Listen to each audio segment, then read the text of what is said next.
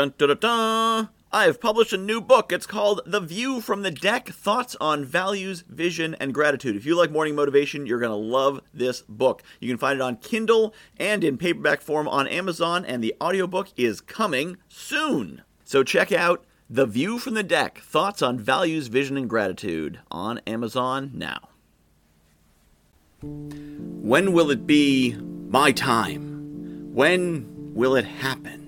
Often we ask, when is it coming? If we are not at the place we want to be, we say, when? When is my time? I have been working what feels like forever to get here. Every step of this journey goes on and on and on, chasing mirages across the desert and yet never finding the oasis. When will it be my time?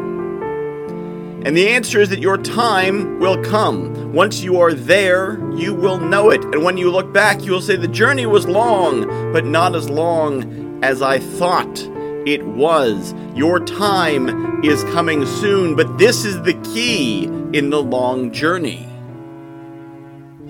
The journey is part of the destination. If you live your life looking to the future, looking to the horizon, waiting for the time when it happens, whatever it is, you will never be satisfied, because one day you will get to the oasis, you will get to where you're going, but you will not be happy to stay there. You'll be looking to the next horizon saying, when will I get there? In fact, if you look back, you will probably see many theirs. You'll probably see many destinations that you arrived at, many goals you achieved, but when you got there, they weren't enough. You wanted to keep going, because that is how we are as humans. We want to keep striving better and better, bigger and grander, and making more impact. But there comes a point when you realize the journey never ends. So the question of when will I get there is not a meaningful one, because there is no there. There is no destination. The only final destination for any of us is in the ground under a stone. So enjoy that journey. Find greatness in that journey. Find glory in that journey. And don't worry about when you will get there.